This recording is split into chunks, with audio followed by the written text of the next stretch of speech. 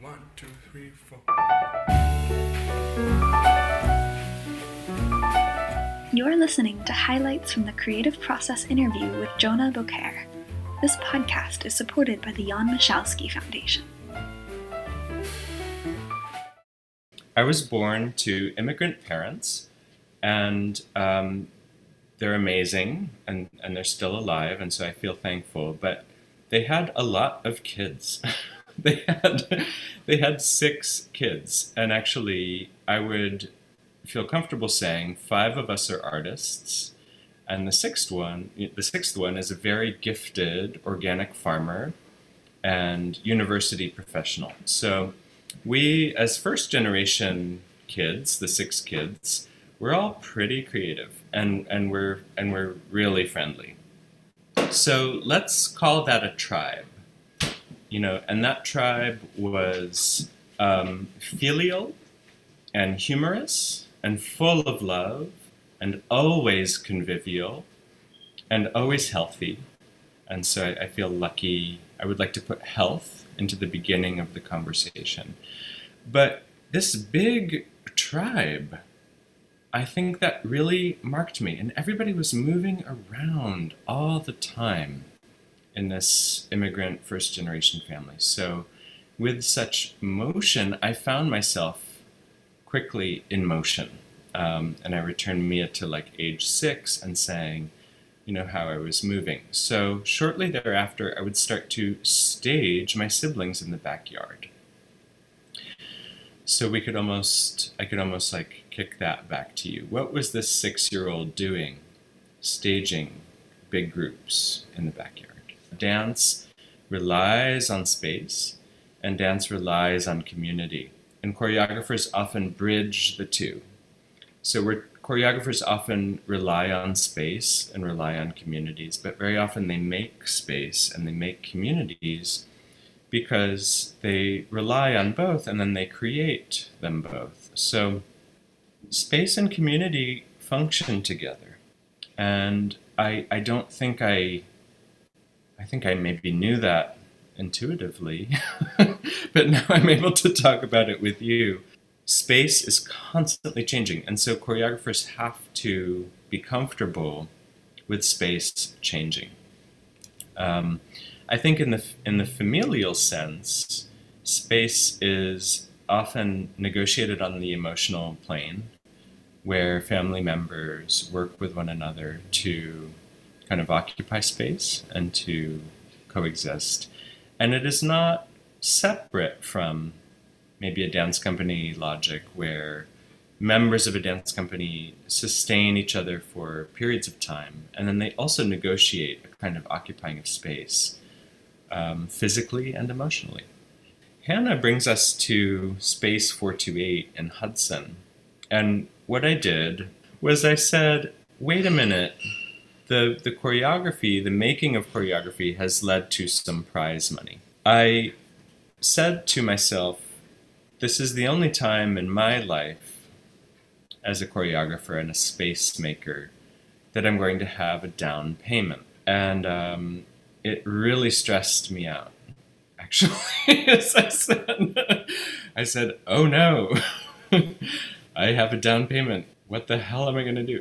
No. And what happened is I, as a choreographer, purchased an 1869 Lutheran church whose congregation had gone bankrupt, and whose facility was perfectly intact, and whose existence was squarely in the heart of Hudson, New York, but on State Street, which is a supremely diverse, highly complex population and zone of Hudson. Somehow, spectacularly, and thanks to support and appreciative for that support, I became an individual choreographer who bought a church.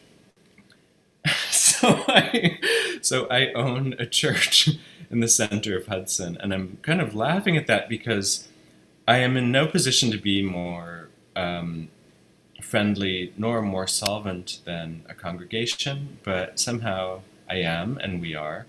And we hold space as well that is also called a church. and we named it Space 428, which Hannah mentioned. And that has gradually, over the last 6 years, become the incubator of a festival called the Hudson Eye. The curator, Erin Levi Garvey's curatorial statement, which just went public around an envisioning of the Hudson Eye 2021, which is proceeding safely, largely outdoors, but safely. And Erin crafted that comment and that it's a short essay as a curator, knowing that we need to read such statements about making culture right now with a hope that culture could cure or heal or just make us feel better every day. And in that order, cure, that's a tall order, heal, could be done, could take various kinds and stripes of vaccines in multiple doses, or just make us feel better. So those three tiers of art having that function, I think that's what Erin is reaching for. To cure, to take care of, to heal, those tie really directly to the root word of curator. And the curator is a caretaker. So I'm not going to separate my conversation around choreography and dance from a notion of healing. But I'm also not going to take on the idea that dance and choreography can heal a pandemic. Please join me in a 4-count breath. Okay? And I laugh again. This is that JB laugh. So let's all have a 4-count breath, right? We just are in a pandemic or getting into one or getting out of one, or maybe this exists for all time. Let's sort of do 4 counts in and 4 counts out. And let's just be where we're at. Oil makes the gears turn. I used oil this morning to make a door less squeaky. I use oil as a kind of, I hydrate. I try to have better and better skin. Everybody uses oil in their own way. Oil in the Middle East, don't think that America or Russia or France or anywhere that you're hearing this from, don't think that you're separate from the oil. The oil is in your joints. The oil is in your kneecap. The oil is in, the oil is in everything. It's in food.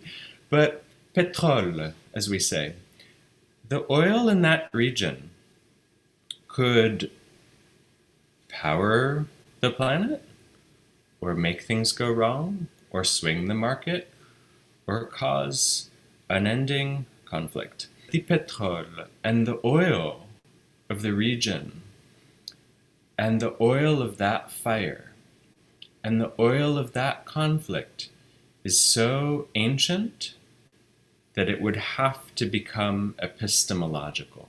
The oil of that fire is so ancient and so deep that you probably can't separate it from language or the planet.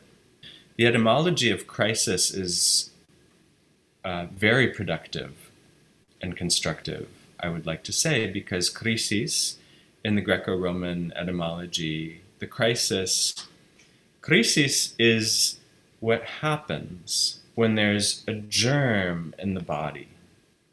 So this heat from the krisis creates fever.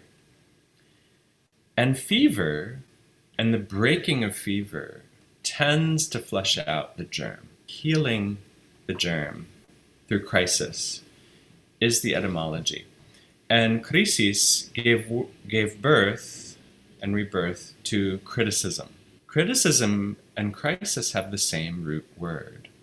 And applying heat to the subject, or applying heat to the body, that crisis, that criticism heals. It has a function in health. So conversation, the etymology is turning together. Verse. Verse is towards and away. So conversation is we are with each other and we are turning together. Who are the muses? Are there muses? I would say yes. In the history of art, the muse and the artist can't have each other. They can't have each other. They have to motivate each other perpetually.